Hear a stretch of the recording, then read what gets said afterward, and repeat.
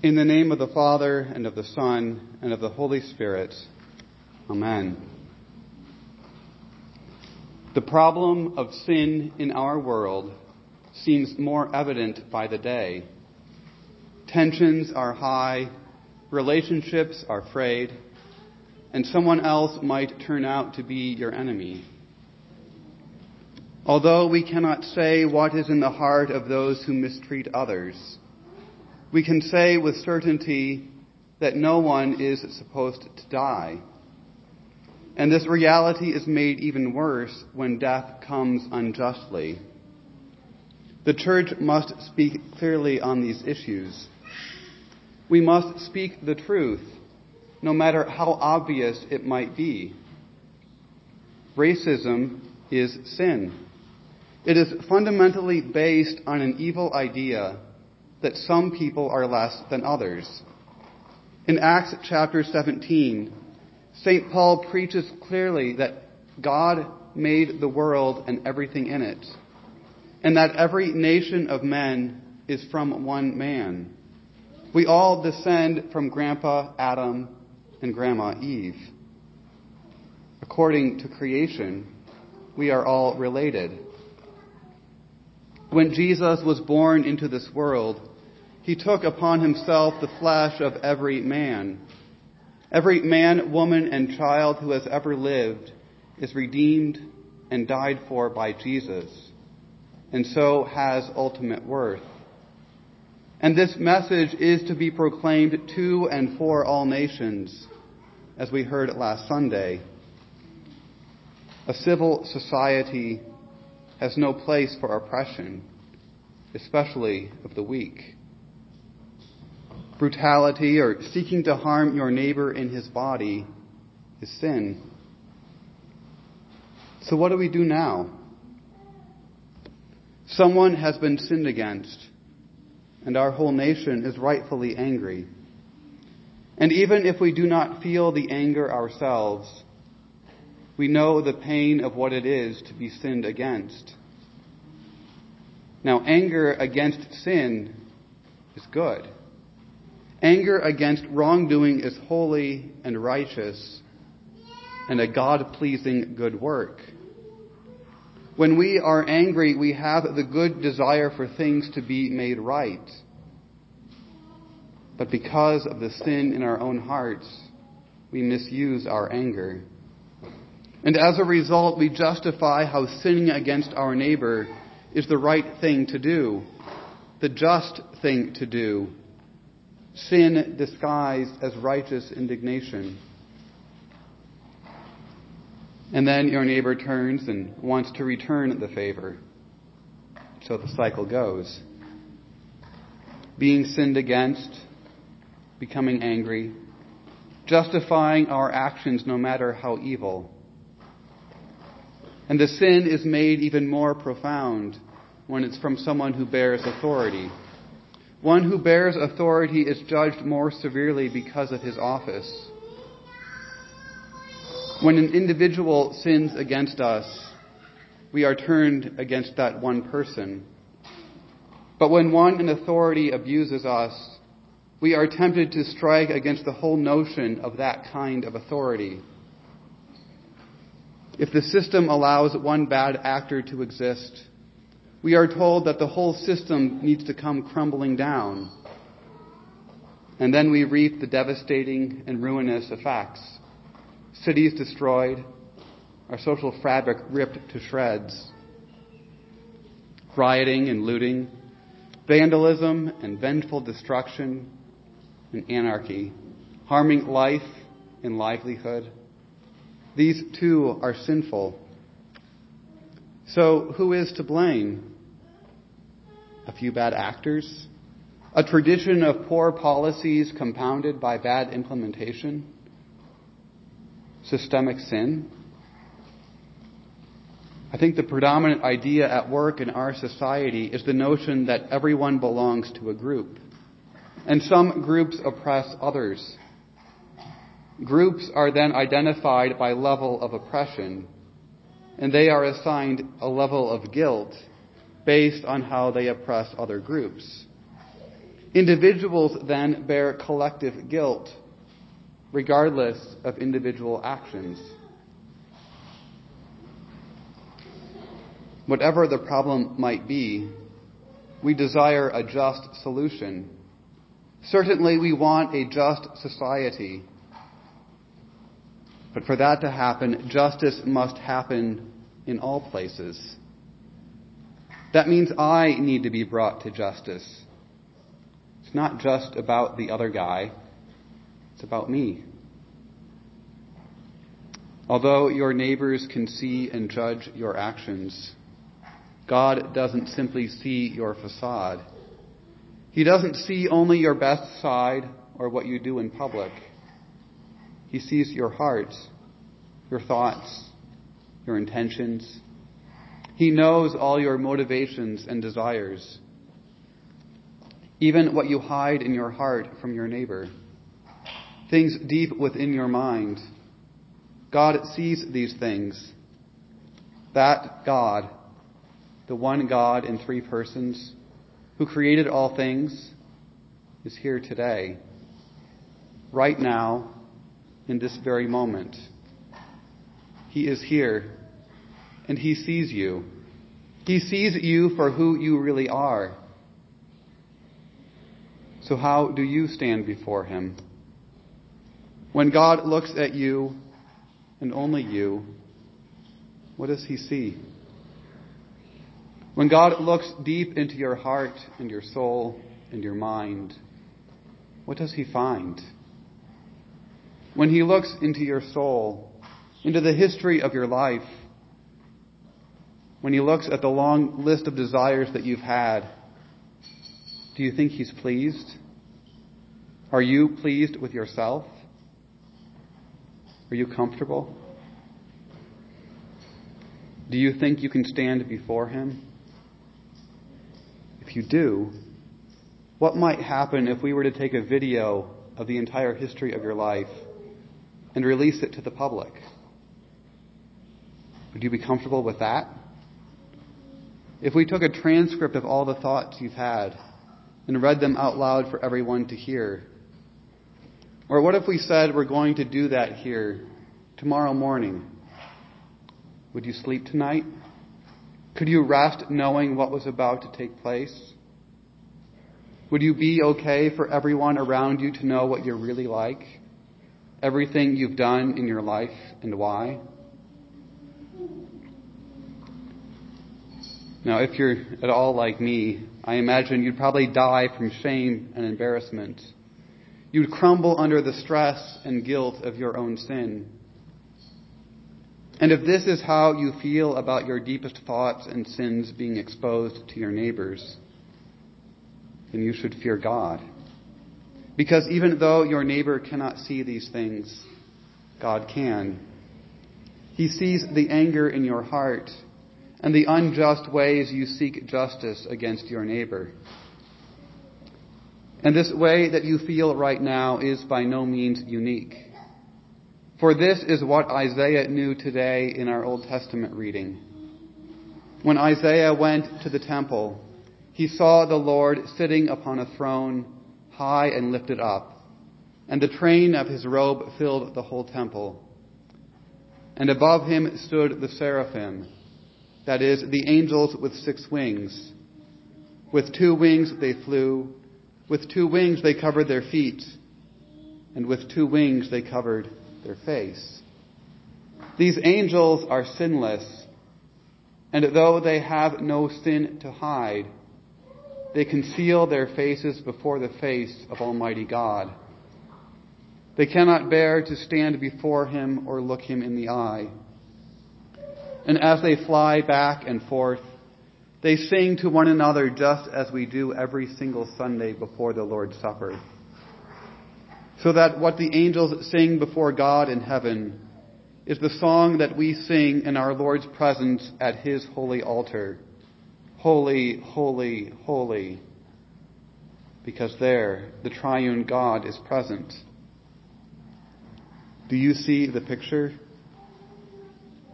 God is sitting upon His throne in all His unveiled glory.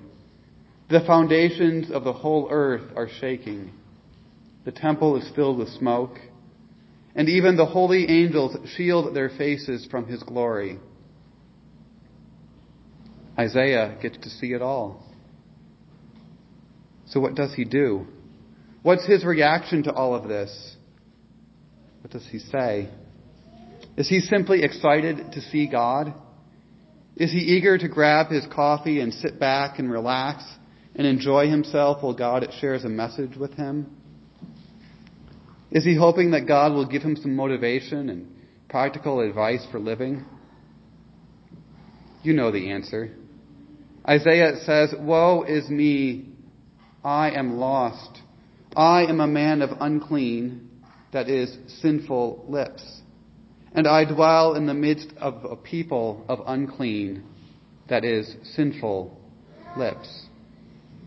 My eyes have seen the King, the Lord of hosts himself." In other words, I'm done. I'm destroyed. I'm damned. I am literally going to die this moment and burn in hell forever. That's what Isaiah means here. And notice also what Isaiah doesn't do. He doesn't start making an excuse for his sin or explaining why it is he's unclean. He doesn't blame his sin on living among unclean and sinful people. He doesn't make light of it. He doesn't argue that hell is too harsh. And he doesn't point out other people's faults and sins and say, "Look, that person is worse than me." For when Isaiah notes that he comes from sinful people, he's saying that to include himself among them. He is saying, "I am just like them." He simply confesses his sin before the face of God. And he admits that he deserves to be removed from God's presence now and forever and ever. Amen. And this, dear saints, is the reaction that every Christian should have in being in the presence of God. If you want to know how to repent, this is how to do it. When you stand before God, you know the sentence that your sins have brought you. So you don't make excuses for them. You don't try to explain why you did what you did. You don't rationalize away your mistakes. You don't hide behind a pretend ignorance or act as though you are innocent and unaware of your evil thoughts and words and deeds. You don't point out other people's sins and wickedness. You don't point to all the seemingly good things you've done. All those things before God are like filthy rags anyway. You don't diminish your sin and try to pretend it's not that bad. You confess it. You stand before God and you confess that you are by nature sinful and unclean. And so you confess the sins you've even forgotten about. You claim ownership and guilt for all the sins you confess, and all the sins that others have pointed out in you. You confess the sins you've hidden from others, the ones that make you happy, the ones you thought you could get away with, the ones you did get away with in the sight of the world, and the ones you run back to day after day. You confess the sins you did on accident, the sins that you did on purpose, the sins you wanted to commit, the sins that damaged your soul and conscience, the sins that even killed your faith for a time. And you confess that you have sinned against God in thought, word, and deed, and that you justly deserve His present and eternal punishment. This is how you confess. This is how you repent. This is what marks you as a Christian, because a Christian confesses his sin. And this, I think, is one of the difficulties with the idea of systemic sin. It makes you personally responsible for the sins of others. Now, God calls us to confess our own sin, and whatever part we've played in the sins of our society. Now, what does God do with such a confession?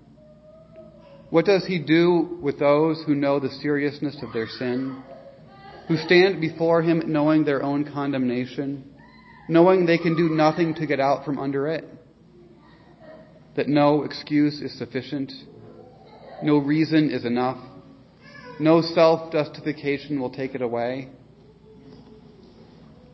Well, God takes it away. He takes it all away. He takes away their sin, their guilt, their condemnation, just as He did for Isaiah.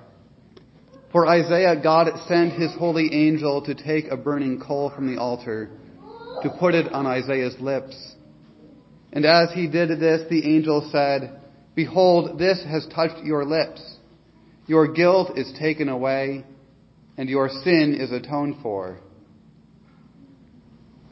So what is God doing to Isaiah? Does the coal take away Isaiah's sin because it was imbued with some sort of power? Or do we mean that God was making Isaiah suffer for his sins? We know this. Isaiah was forgiven by the word that was spoken. By God's word attached to that burning coal, Isaiah's sinful lips are taken away. This is so overwhelmingly beautiful. Isaiah stands in God's presence, and God absolves him of his sin. This should be a cause to rejoice forever. God forgave Isaiah because of His mercy. God forgave Isaiah because He loved Isaiah through His Son. God forgave Isaiah because He knew that Christ would die to forgive all sins. It's this Christ who earned Isaiah's forgiveness. And it's this Christ who was burned up in the fire of God's wrath and anger against sin on the cross.